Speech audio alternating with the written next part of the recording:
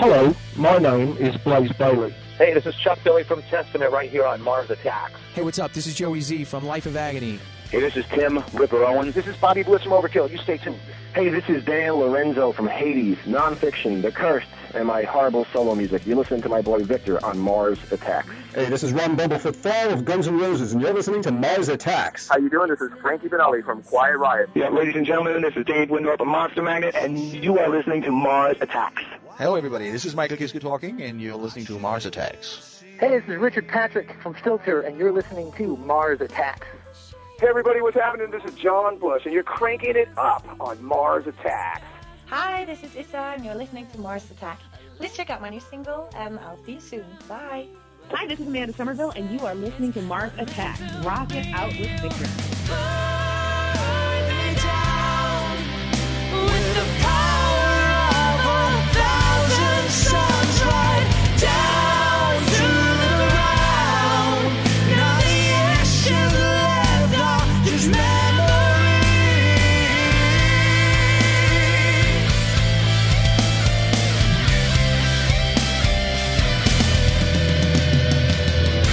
You pushed me, she pulled me, I landed false. But is it such a bad thing when love's to blame for our faults? Come on with your hands held up, but you're lying as easy as you are breathing now. You speak like a loaded gun, and you're aiming at my sympathy. You burn me down with the power of 1,000 suns right down to the ground. Now the ashes left are just memories.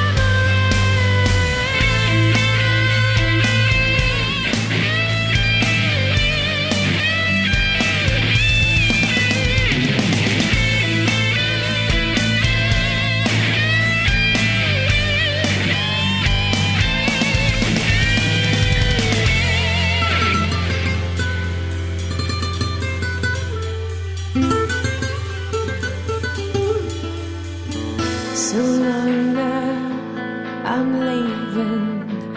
It's sure been real. Don't follow, I don't know just how I feel.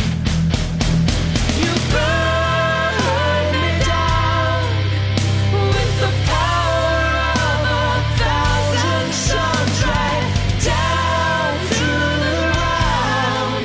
Now the ashes left are just memories. You burn me down with the power of 1,000 suns right down to the ground. Now the ashes left are just memories.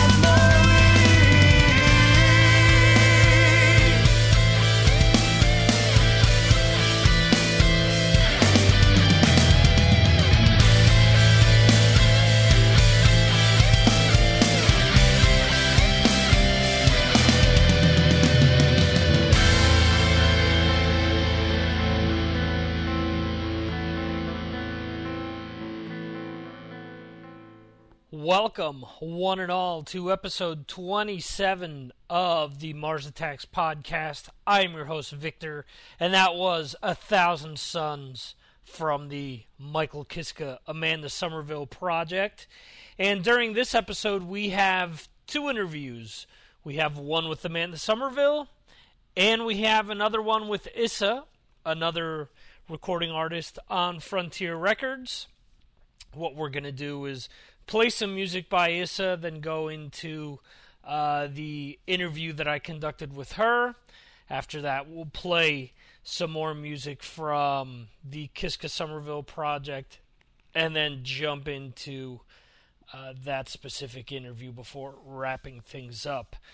For all of you that are coming to this interview via Twitter, via Facebook, via Blabbermouth, or any other site, remember that you can subscribe to this podcast in iTunes. You can also go to MarsAttacksRadio.com, and listen to this interview in its entirety or download it in MP3 format directly from that website as well. In any event, let's get into a track by Issa. This is the leadoff single that she had. It's called I'm Alive.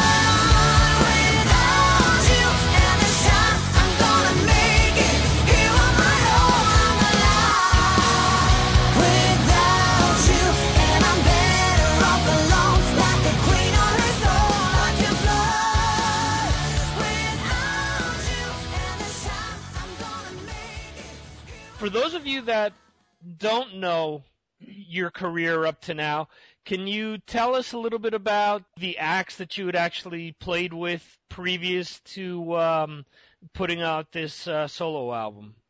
Yeah, well, I've done a lot of things during my years as a musician. I played in, numerous of band and not musicals and stuff like that, but entertainment and stuff like that. So I did a lot of things, but I did a thing for Illusion Suite. That was really cool. It's kind of like a metal band. We also got to be in their video. Gaia Epticus has also been a thing. Idol artists and Eurovision contest people, CDs, So I've done so many things in my years, obviously because I worked a lot as a demo singer, and you get to know a lot of people, and you just suddenly end up doing a lot of strange things. So that's really awesome. But yeah, it's been everything, I guess. Okay. How did you actually become a demo singer? Did you try out to be a demo singer? Did it just happen by accident, or was it something that you had set out to do? Yeah, well, the thing was, when I was about 17 years old, I entered this talent show, where kind of like, it's a very famous Norwegian guy called Jan Teigen. And okay. he, announced in the newspapers he wanted to kind of like have a talent school thing, and wanted to kind of like show new young talents to the business, record companies and people like that, and he wanted to kind of like educate them and things like that. So right.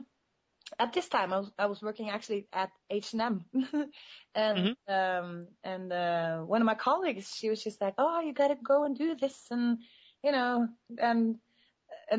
had probably never done anything very particular special. I always loved to sing. That's always been the thing. But I tried karaoke and things like that. But so I went to that audition, and in some strange way, I got through, and I did the shows and stuff like that, and I ended up working in his reception at the talent school. Huh. And through that, I guess I got to know a lot of people, and I got like a very warm welcome into it all. So from that, you start to work with people, and then it's other people, and it's, when it comes down to it, it isn't that big anyway. So, but yeah, so I guess that was kind of like my way into it all. Okay. And you actually had, if I remember correctly, a song that was used for a children's network or a children's program? Yeah, that's right. When I was working with this guy, Fox Kids had like a competition.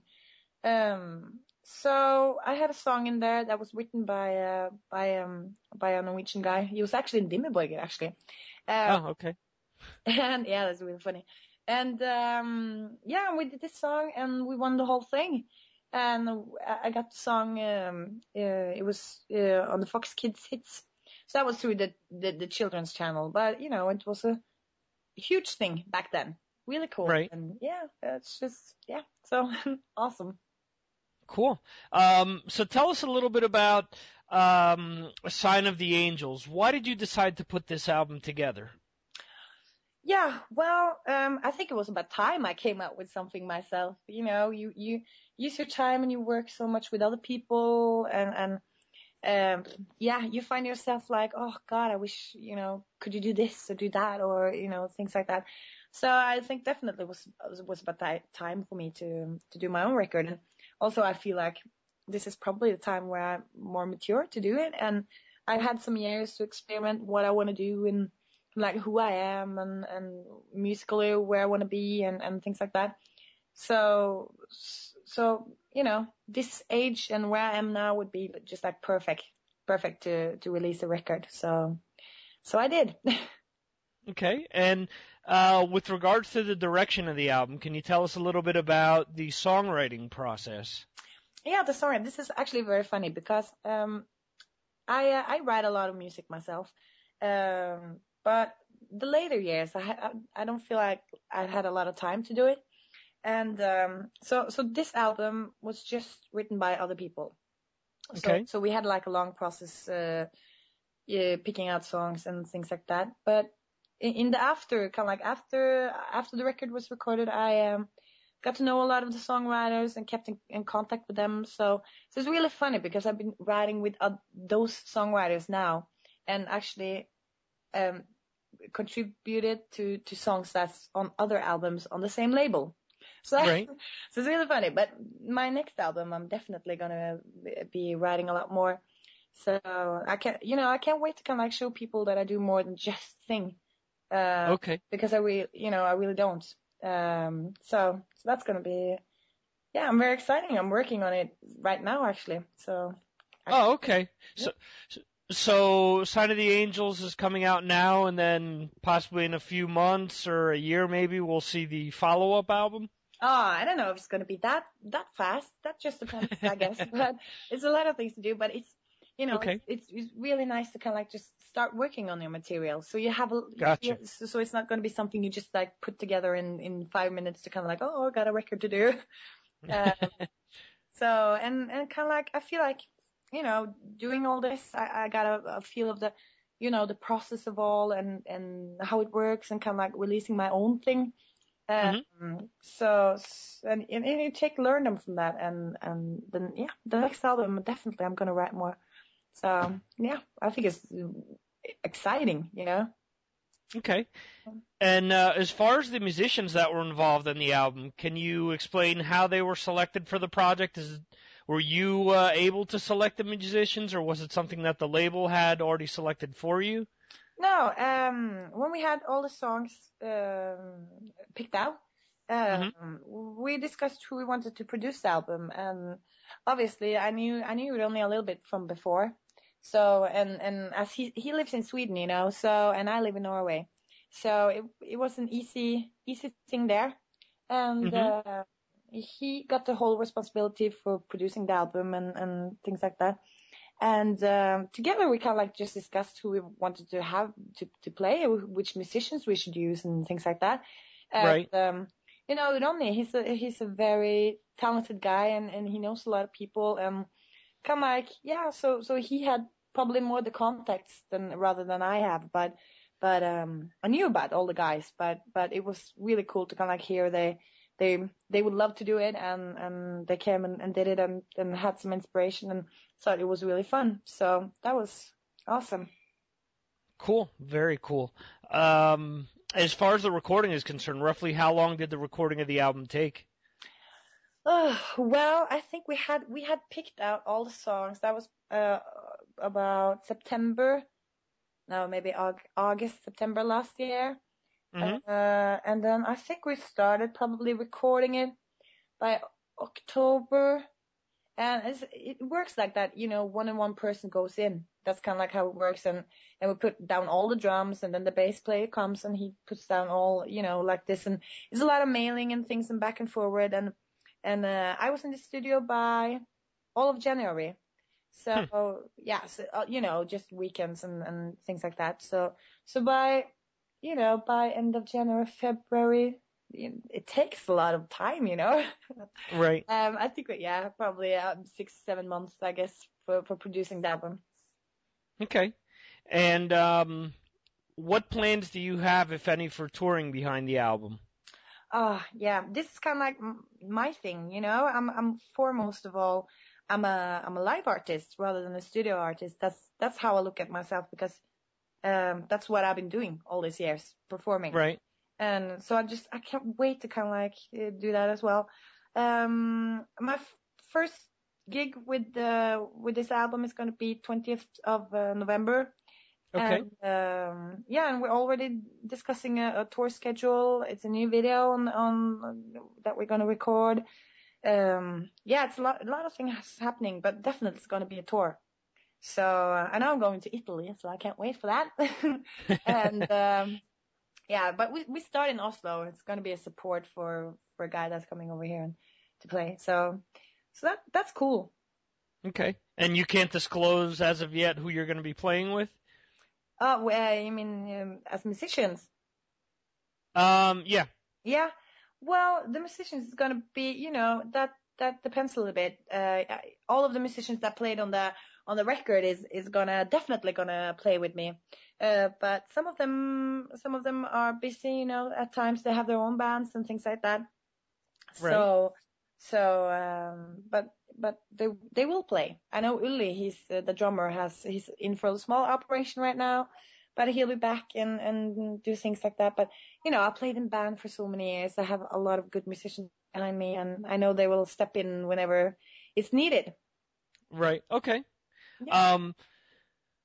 With regards to hard rock and metal nowadays, there are a lot of bands that have females that are singing or fronting the band. Mm-hmm. What do you feel separates you from all of the other bands? Most of all, I think it's a lot of bands, you know, and this record is more of a solo act rather than a band. And I think, you know, it's a lot of bands like that. You got a lot of heavier bands like, you know, Nightwish and things like that. But that isn't quite the same thing though. Right. Also, I feel it's a lot of gothic and very dark, and you're very kind of like singing very vulnerable. I think the difference, or what I want to kind of like pursue or make, you know, this is me, but I want to be in people's faces. I want to kind of like show that you can be blonde and you can be feminine and strong. and do rock music. You can have blonde hair and do that. That's where I think it's a lot of guys in this business, and I think it's about time it comes something that's more than just the gothic thing or like that. But yeah, it's a lot of girls as well, I guess. But yeah, that's what I hope to kind of like be the difference, though. I'm always trying to kind of like do my thing like a guy would do it, rather than right. Yeah. So yeah, we'll just have to see. Okay, and that's what you think. What was that? It's up to you guys out there. What do you think? Right. Okay. Perfect. And one of the things that you just touched upon was one of my next questions. How much more difficult is it for a female to make it as a hard rock or a rock singer or a rock band than it is for a male nowadays? Is there still a big, considerable difference in your opinion? Well, I can actually feel that it is. It's in some areas, it's you get probably more attention because you're a girl, rather than it's probably 1,000 kind of like rock bands with guys that would probably sound pretty similar as well.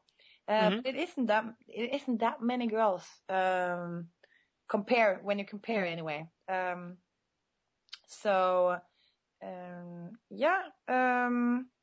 just think that it just depends a little bit, but definitely, it's a world that's been ruled by guys, and you can definitely feel kind of like, some people are really, blonde hair and, you look like Britney, and you're doing, right. and things like that. But on the other hand, we live in 2010, so I guess it's more accepted and a cooler thing. Right. And but yeah, it's both ways. That's very both ways. Some people don't even like girls doing A&R and things like that. So it just depends. But you get more attention. That's a good thing if you want to pursue music. Okay. Do you feel that it's fair, or does it bother you to an extent that maybe people would look at you more as just a female or a sexual thing, as opposed to wanting to listen to your music first and considering the music first and foremost? Yeah. Well, the thing that I've kind of like experienced during my years is that, and this is kind of like one of the things I really find funny, because it's the second you enter the stage and, you're blonde and, things like that, and feminine, you're very feminine, that would be the right word. And people kind of like judge you in that moment. But the cool thing is that the second you open your mouth, they change totally. So that's really cool sometimes to kind of like just watch people, because people can be very judging, but sometimes they get a surprise, don't they? Absolutely. Yeah.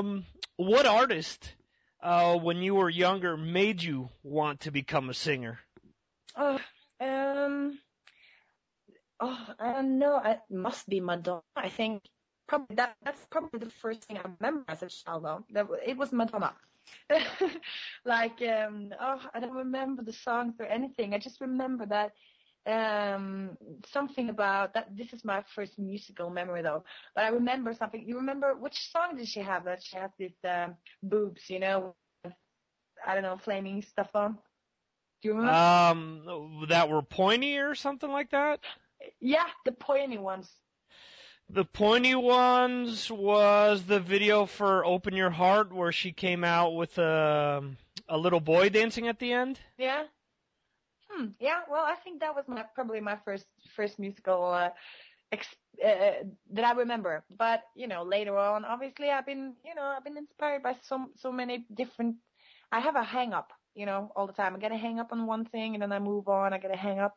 But, I always love the, Heart, and things like Robin Beck and a lot of females, big singers like Celine Dion and Mariah Carey, of course, and things like that. I always kind of like loved the people that does incredible things. That's always been like a thing. So yeah, it's been a lot of things that's been an inspiration, I guess. Okay. And out of all those things that you just mentioned, what are you currently listening to? You say that you get tied up on certain things. What are you currently tied up with? Well, actually, I've been very much, the latest thing I actually downloaded was the Google Dolls. That was actually the latest album. But, I think also I just downloaded Aerosmith, kind of like old songs and stuff like that. So that's kind of like been the things I've been hooked up on lately. Okay. Yeah. And where should people go to keep up with everything that you're doing? They should go to issasite.com. Okay. And also, the cool thing is that, people should just add me on Facebook. I have my own site there. That's Issa Oversven. That's my last name. They could probably just type in Issa or something. But yeah, I've added a lot of people, and I love to kind of like keep in touch with people and update them on what's happening and things like that. And also the website I'm going to post out as soon as I get any tour schedule and things that's going to be happening. But, currently I'm kind of like using the Facebook site because I'm on there all day, and then not all day, but I'm every day. And just like, updating pictures and just like, talking to people, like letting them know what I'm doing. So definitely that's the two kind of like sites I'm the most on, I guess.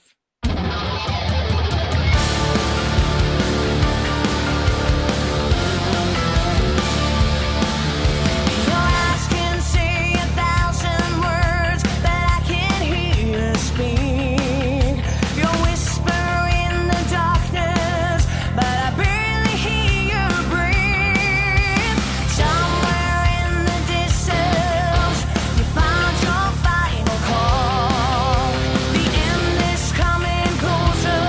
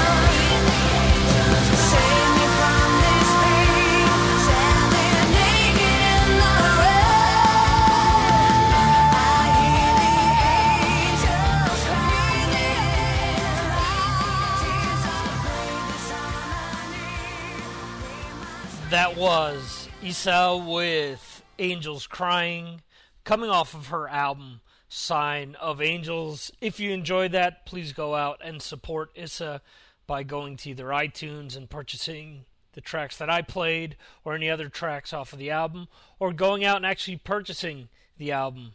It's on Frontier Records. Want to thank Dustin from Frontiers for setting that interview up. And we're going to transition into the interview that I did with Amanda Somerville.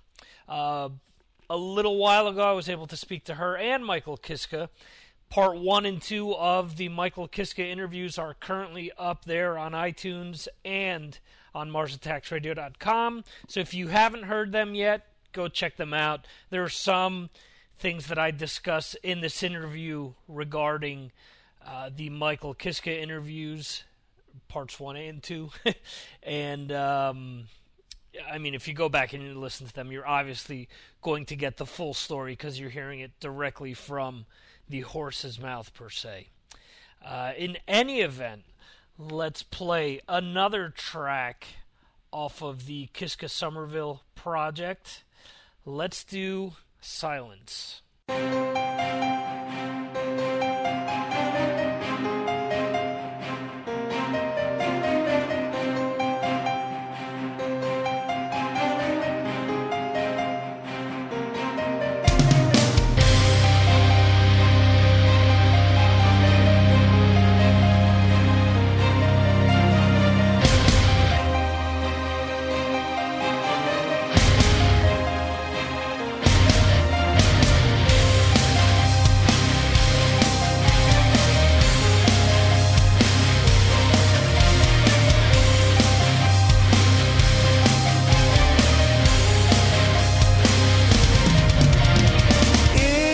Just a dream, or is it just a deja vu from nowhere? I hide myself, my feelings were hurt long ago.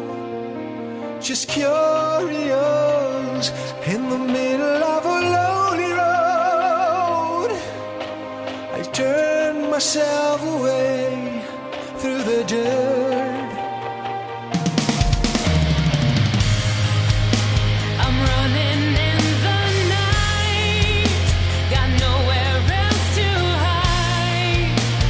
Looking through this wounded heart inside me, I'm walking without aim, no destination, pouring rain. Or is it just the end, my lonely road? Here and now, I wonder how can feelings hurt. Here and now, when silence speaks louder than words.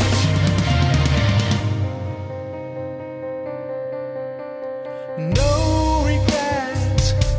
Another morning and another place. No looking back. Just turn myself away. There is innocence and silence that starts long ago.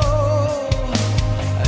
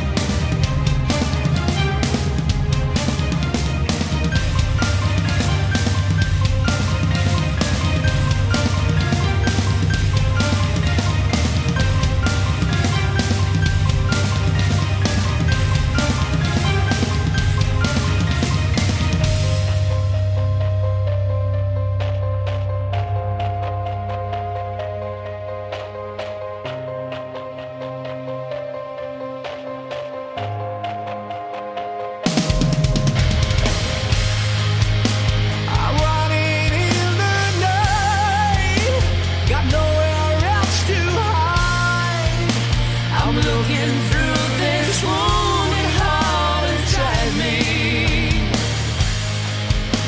I'm walking without aim, no destination, pouring rain, or is it just... Let's see, how did the project with Michael come together? He mentioned the other day that there were other people that were being considered besides you initially, but how was the project presented to you? Well, I was called by Matt Sinner and asked if I'd like to be a part of it. It was my understanding that it started out as an idea of Serafino Perugino's, who is the boss at Frontiers Records. He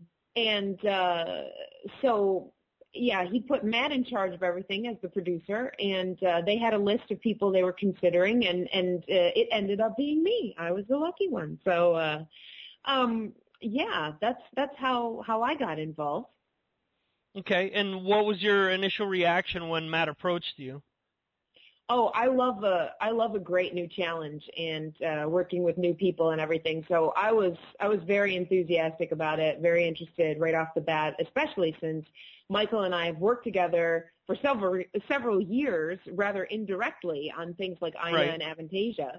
So, the opportunity to get to actually work with him directly, where our voices were featured together, that was quite the attractive proposal for me, and because it's not for nothing that he's a legend in the scene, and so to be asked to be featured alongside such a great voice, a great performer, it was quite an honor. So I was really happy about it. Cool. And was there any pressure to work with him since he is someone that's so legendary?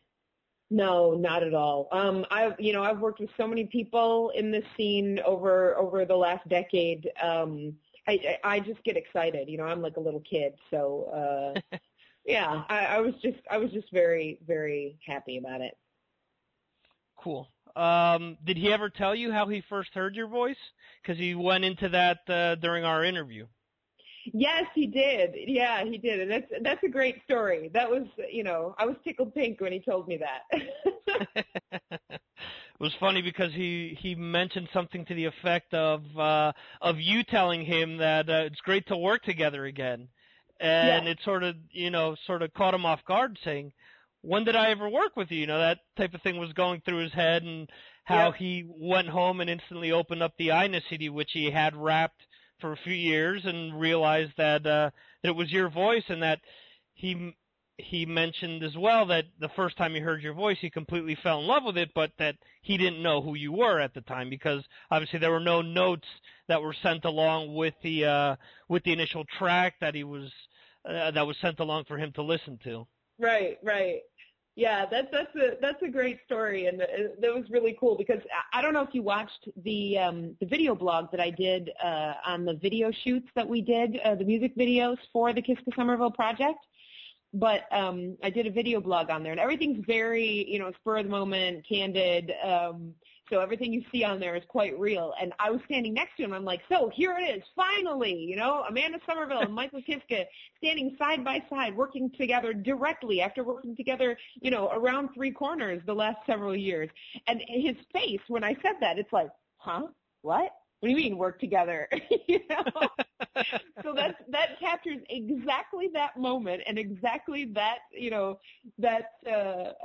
realization, or the wheels turning in the brain, like, oh, well, what is she talking about? What is she saying? Right. So you got to take a look at that, because you'll see that reaction there. I'll definitely check that out. Yeah, that sounds like it'd be really cool to see, especially if you're getting that firsthand reaction from him. Right, yeah, and the behind the scenes story, the whole story. Right. Like it's entertaining. Absolutely. So how has his singing influenced you as a singer? Well, I didn't originally come from the metal scene. I mean, I came more from pop rock singer-songwriter area, and so I didn't know any of Michael's stuff, any Halloween or whatever, until around Avantasia, when I did Avantasia, I think back in 2008. Okay. And when we did Ina, people were like, oh yeah, Michael Kiske is going to sing this song, and he's going to do it on this. I'm like, oh, okay, cool. I was totally green at that point, because Ina was like the first big thing I did in metal, and so I'm like, oh, sweet, cool. I was just like, oh, this is fun. Oh yeah, he's a great singer, and all this stuff without really, I didn't do my homework. I was completely out of the loop, and so as far as influence, I don't know if that's really relevant, since I'm, I kind of jumped into the scene late in the game. But, yeah, it was, like I said, I knew, once Matt had asked me, I knew the background of everything. And so that was just, that was really exciting, because I knew his voice and I knew that he was a great singer.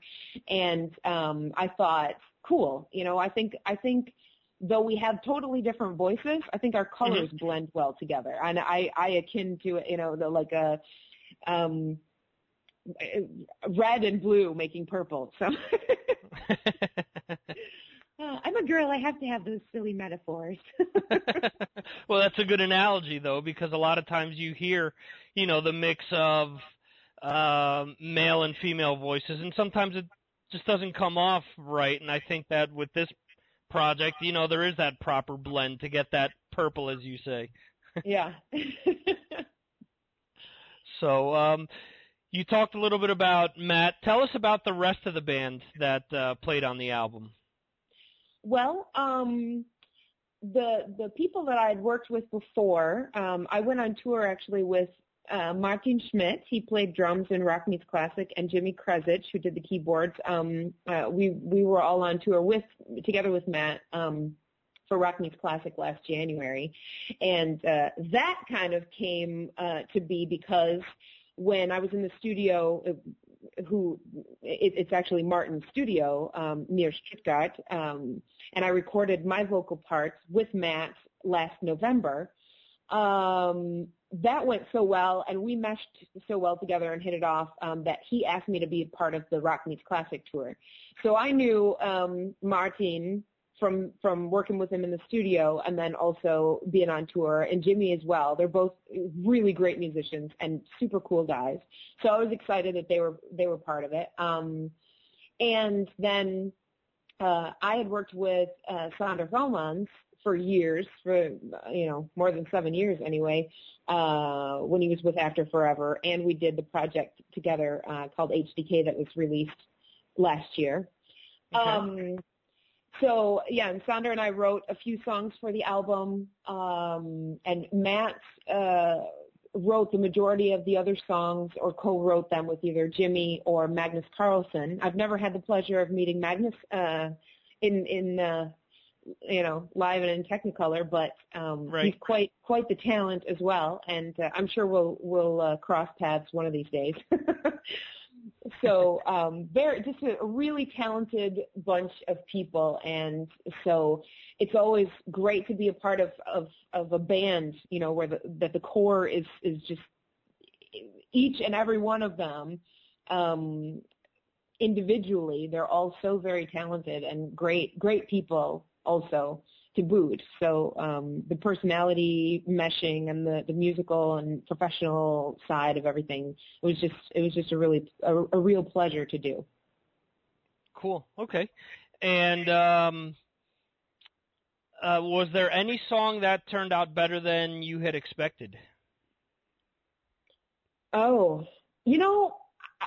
Victor, I'm a person that goes into something without any expectations, because it's my experience that if you have any kind of expectation, you're bound to be disappointed. And if you go in with a totally open mind, you're bound to always come away pleasantly, with a pleasant taste in your mouth, basically. And gotcha. So I knew that the group of people that were involved in this project were very good.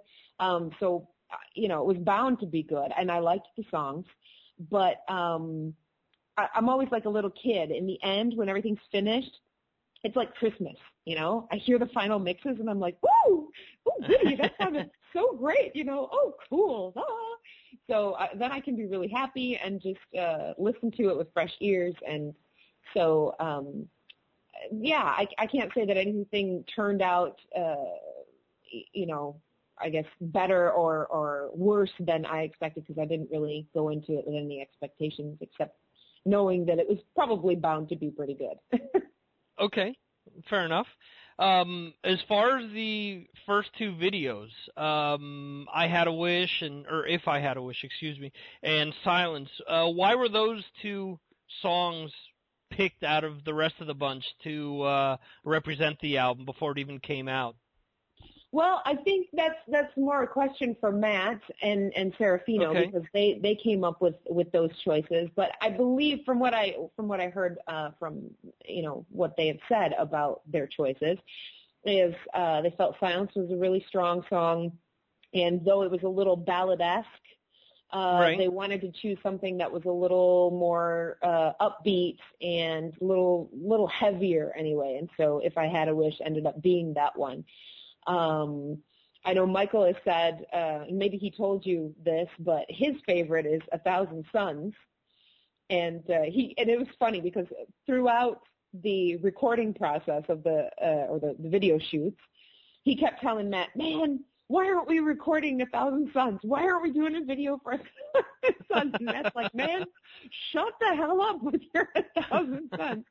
And it was a great compliment to me, because that's one of the songs that I wrote for the album. So yeah, so that was cool. That's definitely cool. Do you foresee working on a future Kiss Kiss Somerville album? I would love it. This one went so well, and I'm so proud of the way that it turned out. I'm really happy with the end result. And now knowing how well the team works together, right, I think it would be great. A second one could only be better, especially because Michael and I have talked about it, and we would like to both maybe, contribute creatively to a next album, and also perhaps do the studio recordings together. So, okay, we would be going into it from a totally different position than what we went into this one from. So yeah, I think it would be great. It all depends, unfortunately, on how well the album does. It's right, sad to say, it all comes down to the bottom line, but that's just the way that it is. Right, and completely understood. If it sells 2 copies, then there's no sense in revisiting if unfortunately it didn't make any money. And that's unfortunate. A lot of people don't realize that when certain projects come together and it's a one-off deal, that there isn't the ability to revisit things, because and this doesn't seem to be the case with Frontiers, but with big labels, if you don't sell millions of copies, you're out on the street. So yep, exactly. I mean, they don't call it the music business for nothing. Right. Yeah, some people think it's more of a music fantasy land, so. Exactly. Yeah. No, it's a lot of work, and there, unfortunately a lot of numbers involved as well. I would prefer to just stick to the creative side, but yeah. That's it's too bad that that's only really in a fairy tale land. Right. Yeah. Very unfortunate. Yeah, and it's also unfortunate with this whole thing, with illegal downloading and stuff, and it's too bad that a lot of people just don't get how critical it is for the artists that they supposedly love. Right. If they don't support us, we can't do our job. We can't bring them our music, and right. It's all a machine, one hand washes the other and helps the other go on. And so, yeah, it's too bad that people, if you ask them, whoever does whatever profession, a plumber, hey, I'm not going to expect you to come to my house and fix my stopped up toilet and for free. Right. So, but of course, that's something that's more tangible. I mean, music is an art form, and art form is always something that's a little more out of reach, and so people don't associate it with real life rules and scenarios like there is in any profession or business. But right. That's just the way that it is. So if you don't buy our music, There will be no follow-up. If you like us, support us. I always make a point to say that during the podcast, is if you like the band I'm interviewing, or if you like any of the music that I'm playing, please go out and, if the only thing you can afford is to go out to iTunes and buy one or two songs, then do that. Yep. But, if you like it, people paid money to make these albums, and, a lot of blood, sweat, and tears, pardon the cliche, go into making an album, so... Yeah, totally. And it's not like, I'm saying this because I'm a greedy bitch or anything. It's not about making millions for me. It's just so that I can continue, doing my job. Yeah. And this is something that me and Michael talked about for quite a while during our interview, but, it is very unfortunate, because there are so many great albums out there. And the problem is that the ratio is overwhelming to how much stuff that really isn't worth it is out there, as opposed to how much stuff is really good. And I think for so many years, the business itself has tried to cram most of that nonsense down people's throats, and unfortunately years later, it's ended up affecting the entire industry, the artists, the labels themselves, and a lot of groups that maybe in the past would have had a chance. Now there's no chance whatsoever due to everything that's happened. So, yeah, that's the sad truth of everything. But I have faith, and I have the feeling we're going to find a way to make things work. It has to be that way. Yeah. I honestly think that, things are in flux, and these next few years things will be interesting, where things will probably, go back and forth a little until everything is finally settled out. So we'll see. Yeah, I hope so anyway. Do you foresee playing any, say, festivals or touring at all behind the album with Michael? I would love to. I would really like to. And Michael said, he feels the same way. We would love to take this project on the road and bring it to the people. Again, it all comes down to how well the album does, because, touring is very expensive. And even though we might want to do it, and be willing to do it for the fun of it, unfortunately everybody else that is needed to make it work wouldn't. So, right. Everybody's got to pay their rent. So, it really comes down to how well it does. Same thing, with performing live as with a follow-up album. But we would love to. I would really love to. Okay, cool. I actually had a listener send me a message once I twittered that I was going to be interviewing you. He mentioned that he'd seen you with Epica, and he said that he felt that you were every bit as good as Simone. Could you tell us about the experience that you had with Epica? Yeah, sure. I mean, I've worked with them for years and years. They were one of the first bands that I worked with in the metal scene. And working with them from their, I guess, inception, and co-writing their songs with them and everything, it was a very natural choice for them to ask me to replace Simone when she got sick. And I was happy to do it. I'm always, eager to help out my friends, but also it's always fun to have a new challenge. But of course, it was kind of double-sided, because it was an unfortunate, I guess, circumstance that brought me to that. Right. And it's always a little bit, a bit of a risk, because you don't know how the fans are going to react. They have their expectations. They know and love the band because of its members. And if something changes, especially the front person, it can get a little shaky. So I'm like, okay, guys, I'm going to do this, and I'm really willing to help you out and everything. But if people throw tomatoes at me, we might have to renegotiate. But no, the fans were very gracious and accepting, and so it was all in all a really great experience. And since I was kind of the the unknown seventh member of Epica, and people had seen me in their DVDs and heard me on their albums and stuff. Anyway, then it all worked out really well in the end. Right. You bring up a very interesting point regarding substituting out the front person.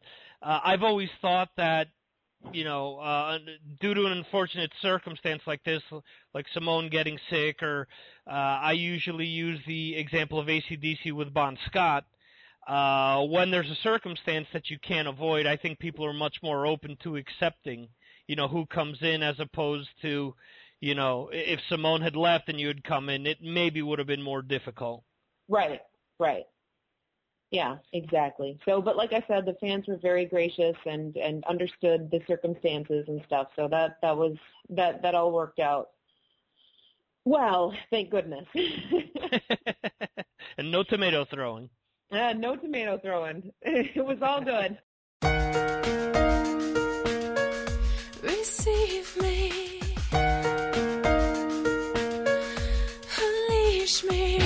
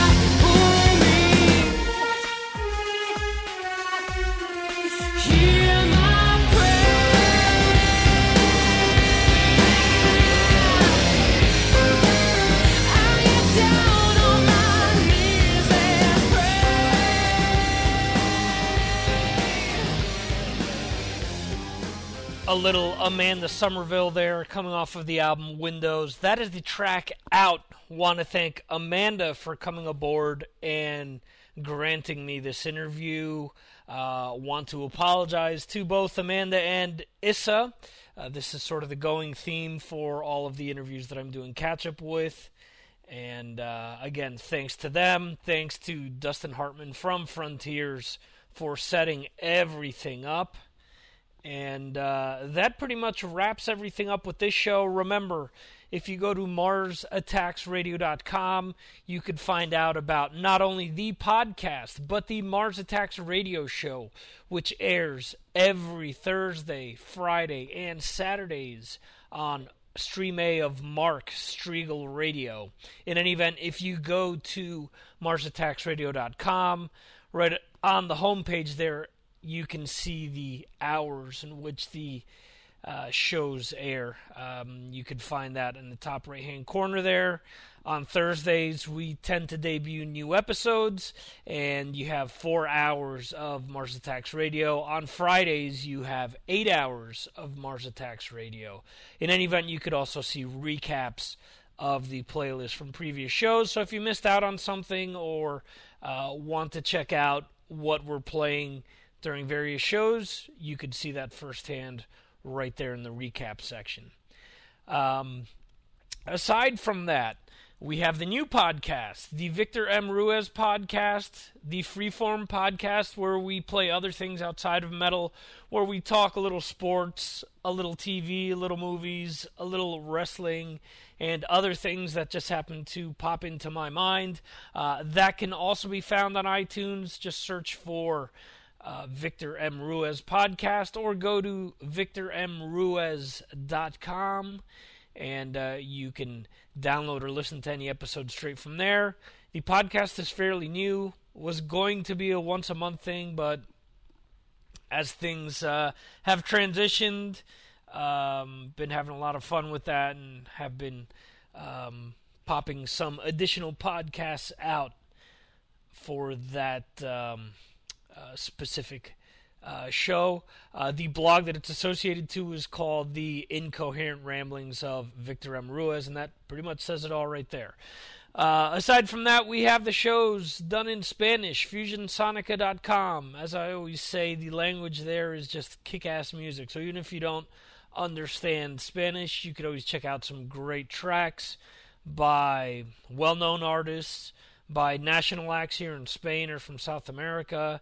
And as I always say, you know, if people like listening to Rammstein and not understanding the lyrics, why not give this a shot? So that can be found on FusionSonica.com, or as well via iTunes. So you have the Mars Attacks podcast, the Victor M. Ruiz podcast, and Fusion Sonica podcast, all within the iTunes store.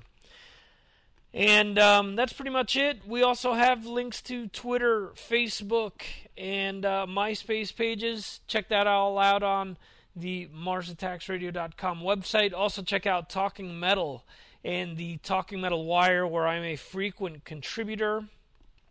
And that's pretty much it. Let's wrap things up with one last song from the Kiska Somerville project. And how much more perfect a way to close the show is it than closing it with a track called Nothing Left to Say. So there you go. Thanks for listening, and catch you next time right here on the Mars Attacks podcast.